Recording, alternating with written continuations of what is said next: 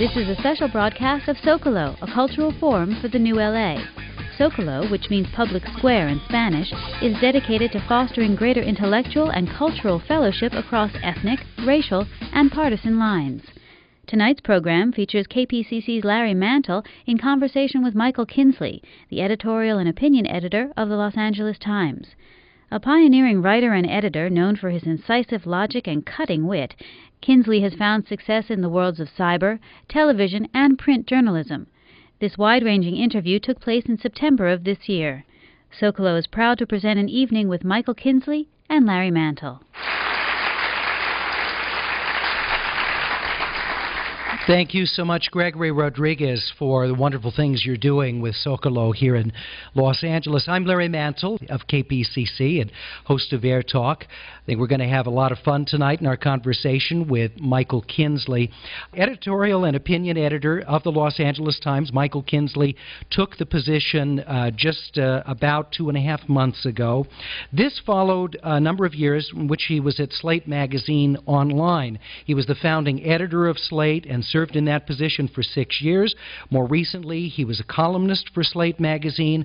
He also wrote for the Washington Post. He was a contributing writer for Time Magazine, where you could see his work.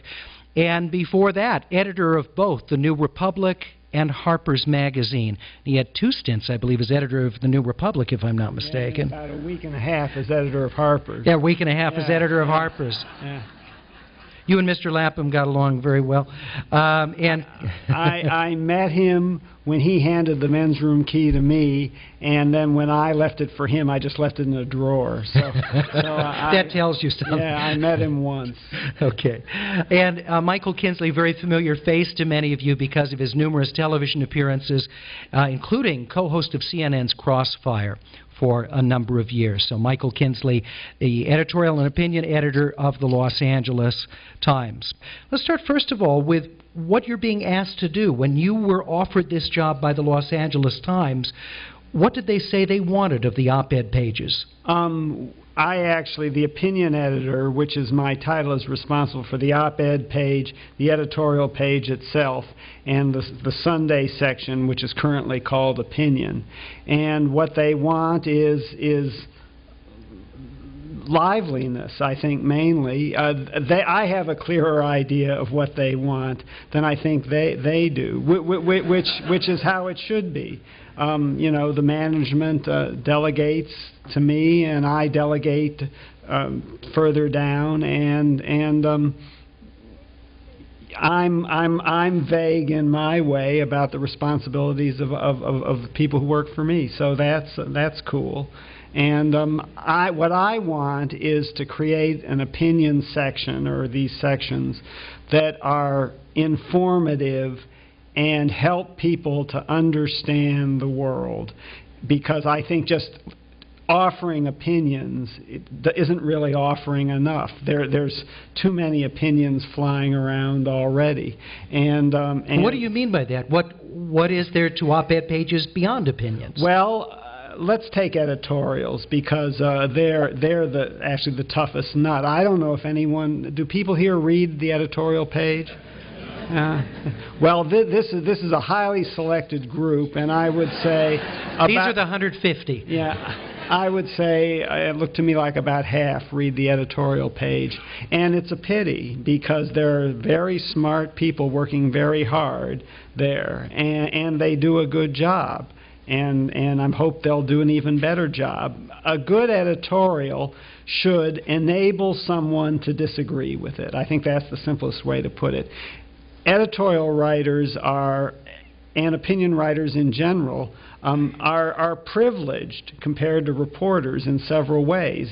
Mainly, they can express an opinion, but also they can declare facts as given without citing a source and quoting someone. They can say, Los Angeles is in the state of California. They don't have to say, according to many informed sources, Los Angeles is in the state of California. Kevin Starr, historian of California, said yesterday in an interview that Los Angeles has always been part of California. And you waste a lot of space that way because of the conventions of news writing. And editorials can skip all that. That's a privilege. What we owe in exchange for that privilege is intellectual honesty, opinions that derive from facts, that follow one another in a logical way, and that are coherent with other opinions you've expressed, and add up to a piece, if you're talking about one editorial, that educates people about an issue and enables them to disagree with the editorial itself in an informed, intelligent way. Well, I think that's an important point. So what you're saying is that the editorials are transparent enough in what the points of argument are that someone reading it can sit down and say, well, I disagree with that premise from which the conclusion was driven, or I agree with the premise, but I think the conclusion is there's something for you to grab a toehold on. Yeah, transparent is a great word, Larry. That really is it. Now, the op-ed page publishes signed pieces, and in that's a little easier because a signed piece can have a little personality and can have some fun and can be discursive. Doesn't even have to have an opinion necessarily. But I think that to the extent it is opinion, it has the same responsibility for intellectual honesty, which to me is the equivalent in an opinion piece of factual accuracy in a news story. In the almost 20 years that I've been hosting Air Talk, I can't remember a time in this relatively brief history where the country has been as polarized as it is today. I'm sure there have been many times throughout the course of American history where we've been in similar places or maybe even more polarized. But does that particular zeitgeist change how editorial or opinion articles are presented or written, or does that change the obligation under which you work? I think it makes good editorials more valuable, but I don't think enough people realize that yet. Gosh, I was watching just earlier this evening George Bush, the elder, being interviewed by Hannity and Colmes on Fox TV and making the complaint you were just making, Larry, that things are more polarized than ever. And they, meaning the Democrats, are being more poisonous than he can ever remember. And I thought, what does it take? I remember 1988, and that to me, we haven't quite sunk to that level yet in this campaign, although I'll have to see when I get home. And I guess I'm thinking more of the public than the campaign itself, that the nation as a whole, there are very few undecided Americans at this point. People have very strong opinions. Yeah, but a lot of them seem to be changing them. So actually, William Safire had a column this morning taking that on and saying there are more undecided people than the polls showed. And it was sort of a good point. A pollster knocks on your door, he's carrying a clipboard or calls up, and you sort of feel it's unpatriotic not to have an opinion. It amazes me that so few people don't give the correct answer to these pollsters, which is don't know. Yeah, but who wants to be seen, as you say, as indecisive or uninformed? How do you see the editorial obligation as someone who's editing the opinion page to in some way balance out either the kinds of topics that signed opinion pieces are covering or the perspectives of those writers? Is a lot of this acting from your gut? Is more of it trying to find a formula for balance? How do you do it?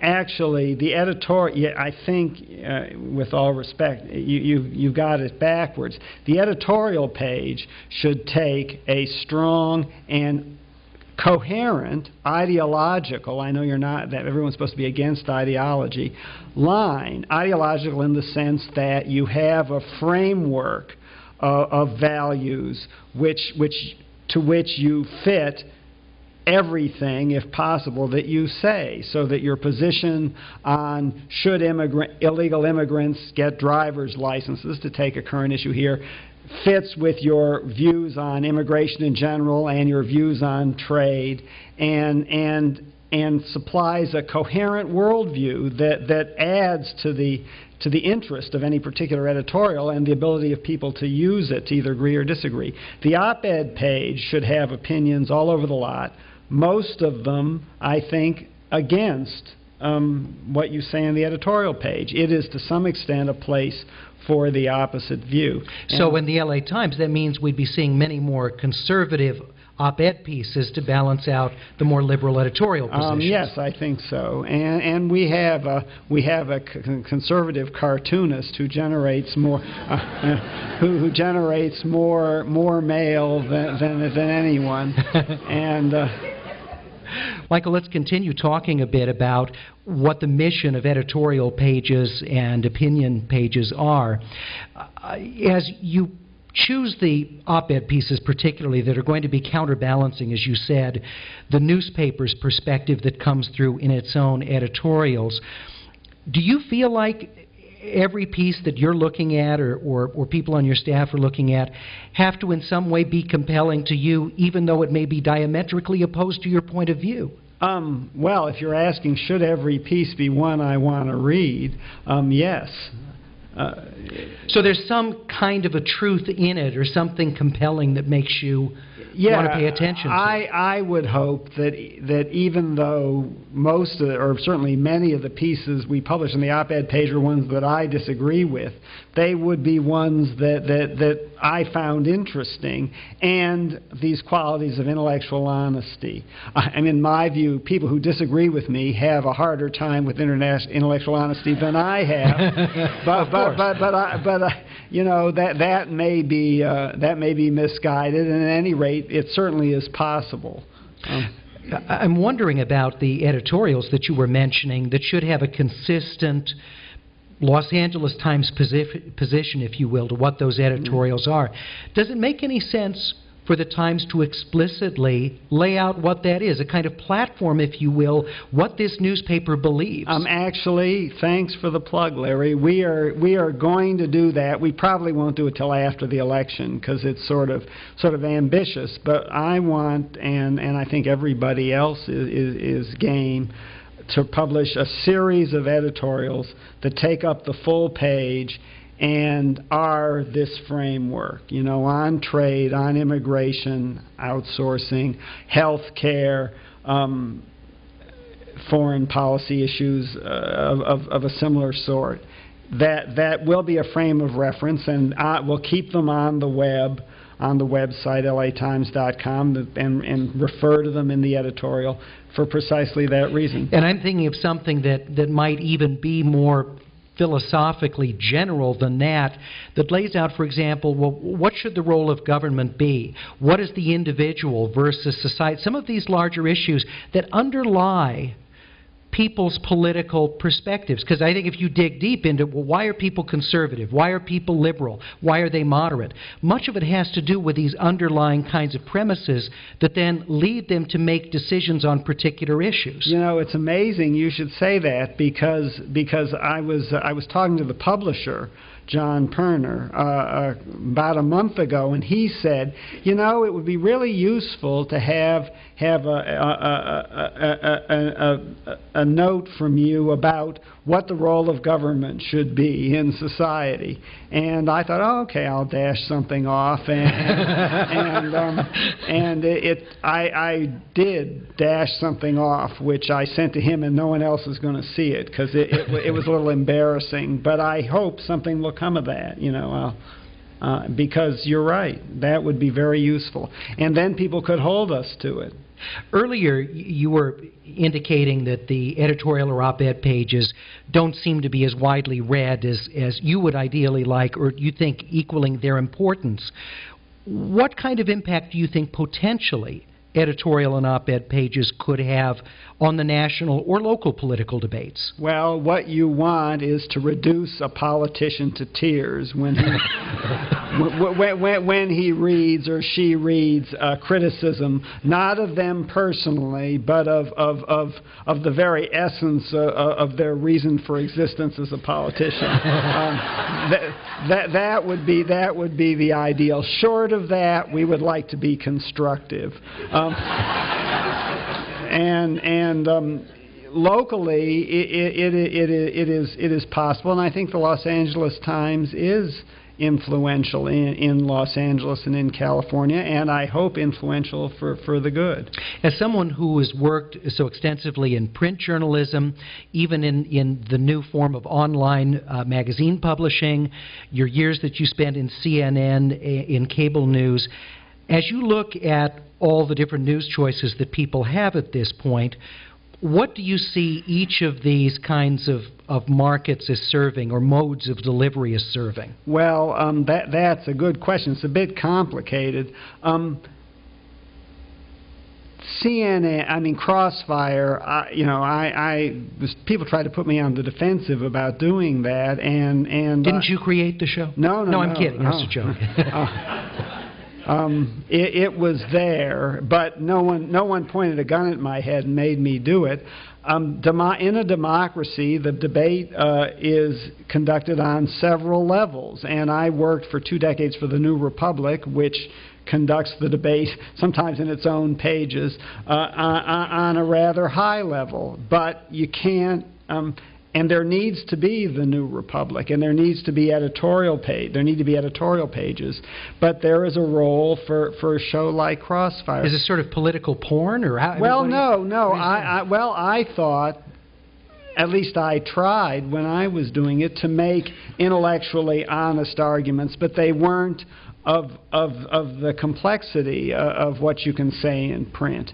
And I think the role of print, the editorial page, the political magazines, is to make more complicated and sophisticated arguments for people who are interested in them, and because you need the whole spectrum for a vibrant democracy, and that's what we try to do. How do you characterize your politics? Everybody gets labeled from someone else, but if you were to slap a label on yourself, what would it be? Unreliably left of center. In which areas are you less reliable?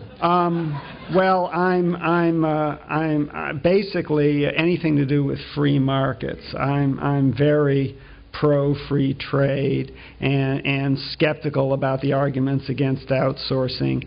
And this thing about the government that I wrote and then hid was trying to articulate the basic idea that what we want is to let capitalism work, because what you want from government and society is to produce as much stuff as you can and spread it around as fairly as you can. And capitalism is very good at the first, not so good at the second.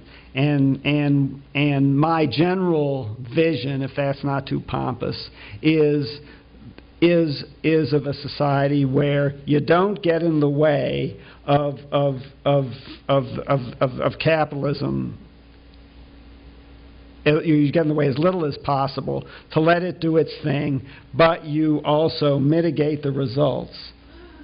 Well, at the risk of oversimplifying, it's often observed See if you can oversimplify more than I just did. Oh, I'm sure I can do it. That's the job of a talk show host. If you say that conservatives see the free market as the answer to virtually every societal ill, and that liberals see government as the solution, is for you the answer in a kind of dramatic tension between the two?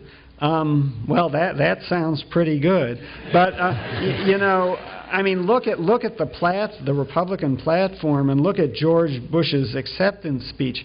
My gosh, there was a list of government interventions in the economy that went on, and if I was dictator, a lot of that would not happen. I don't think we should subsidize small businesses.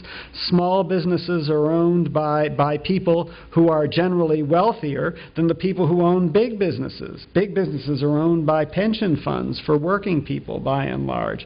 So there's all sorts of unconsidered or inadequately considered government intervention going on that is not liberal by any means. As you look forward to the remaining almost 2 months of the presidential election, what do you think we're going to see?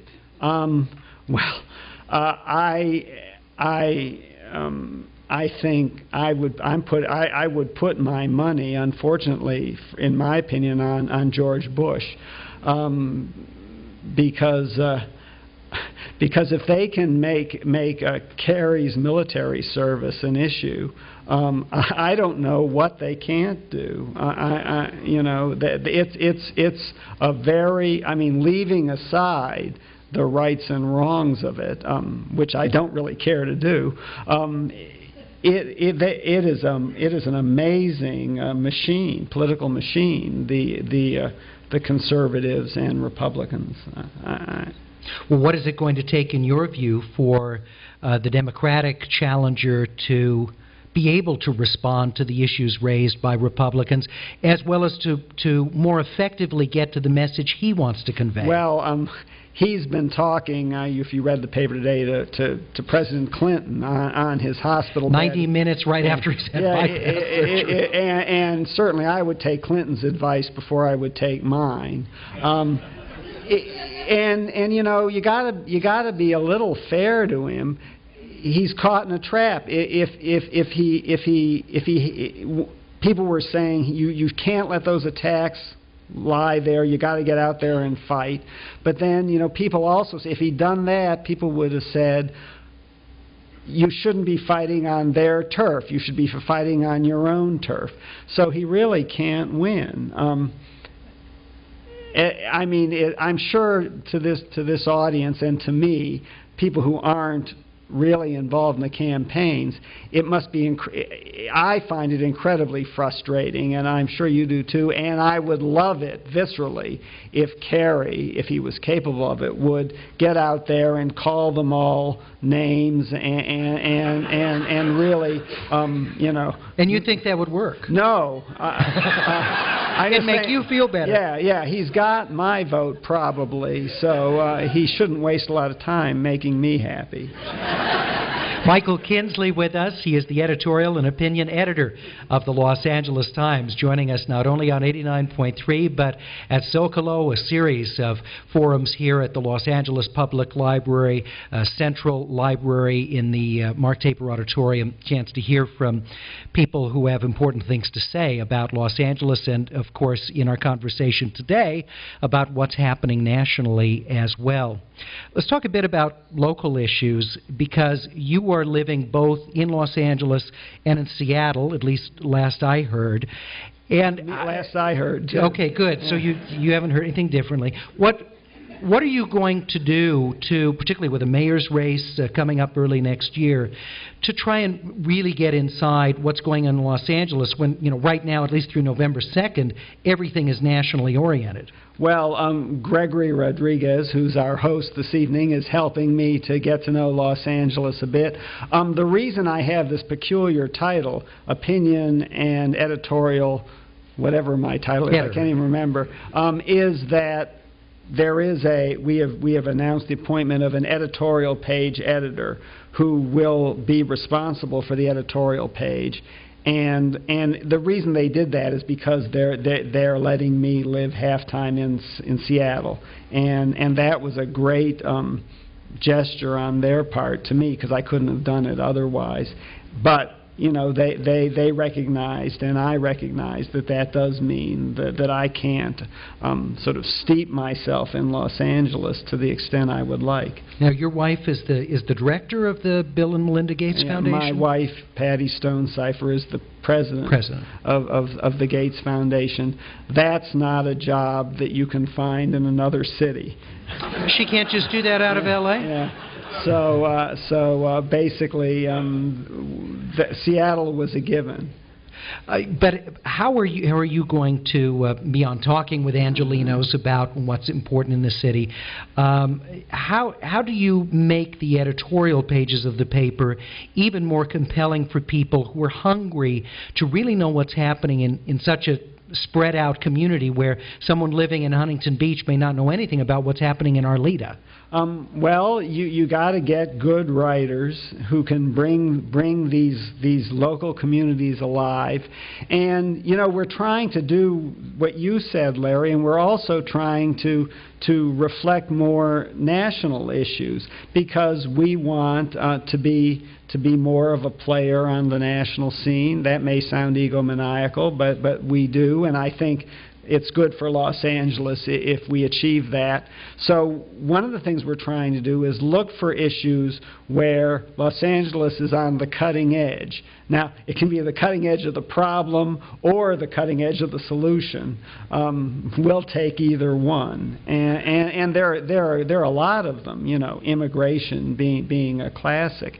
And we want to be the definitive place where the whole country will come for smart analysis and commentary and opinion on these subjects, because they're subjects in which California is learning a lot. Well, and immigration, a particularly tough issue, because you often have arguments that are made that seem to be devoid of concern for actual people who are immigrants, other arguments that are very passionate and heartfelt but don't necessarily take into account the economic factors, the nuts and bolts behind. So, I mean, this is an issue where anything you take on with immigration goes off in three other places at the same time. It's absolutely true. It's probably the hardest issue on which, I mean, it's a great issue that you can write fascinating things, but it's the hardest issue that I know of to have this kind of coherent framework that we want. But I do think that if anyone in the universe should have such a coherent position on it, it is the Los Angeles Times, because we are the newspaper of the community which faces it most directly, and at the same time, we don't actually have to do what we say, unlike the government. So those two factors mean that we ought to have the definitive, or certainly a definitive position on immigration, and we don't, but we will. I want to allow you a chance to ask questions of Michael. Yes, ma'am. What's your favorite LA moment? Everybody has those. Well, this will, gosh, I haven't been here long enough to really have, I'm sure I can do better than this, but I got this apartment here, and I was, with my wife, was putting it together, and I was looking for a Costco, and I found one in a place called Bella. No. No. No. Oh, yes. Montebello. The famous Costco in Bel Air. No. That's right. Montebello, and it was sort of late in an August evening, and the sun, very California sun, very different from Seattle. Well, the fact that it's there is different from Seattle, but this was, you know, it was on brown hills, and there was this really wonderful Costco on top of a Montebello, a beautiful mountain. I think that's built on the side of a landfill, as a matter of fact. Oh, great. Well, anyway, I thought, you know, I can stand on this mountain and see those brown hills and buy 36 rolls of toilet paper, and that was my Los Angeles moment. I'm sorry. Michael Kinsley, thank you very much for being with us, not only on Air Talk on 89.3, but at Zocalo as well. Thanks, Larry. You've been listening to a special presentation of Zocalo. Michael Kinsley in conversation with KPCC's Larry Mantle. The Los Angeles Public Library and Zocalo, a cultural forum for the new LA, present this monthly lecture series. Zocalo, which means public square in Spanish, is a nonpartisan, multi-ethnic forum providing an opportunity for intellectual fellowship in Southern California. Sponsored by 89.3 KPCC, the Los Angeles Times, and the Latino Weekly, Zocalo is made possible by the Library Foundation of Los Angeles. For more information or to listen to past shows, please visit our website, zocalola.org. Thanks for joining us.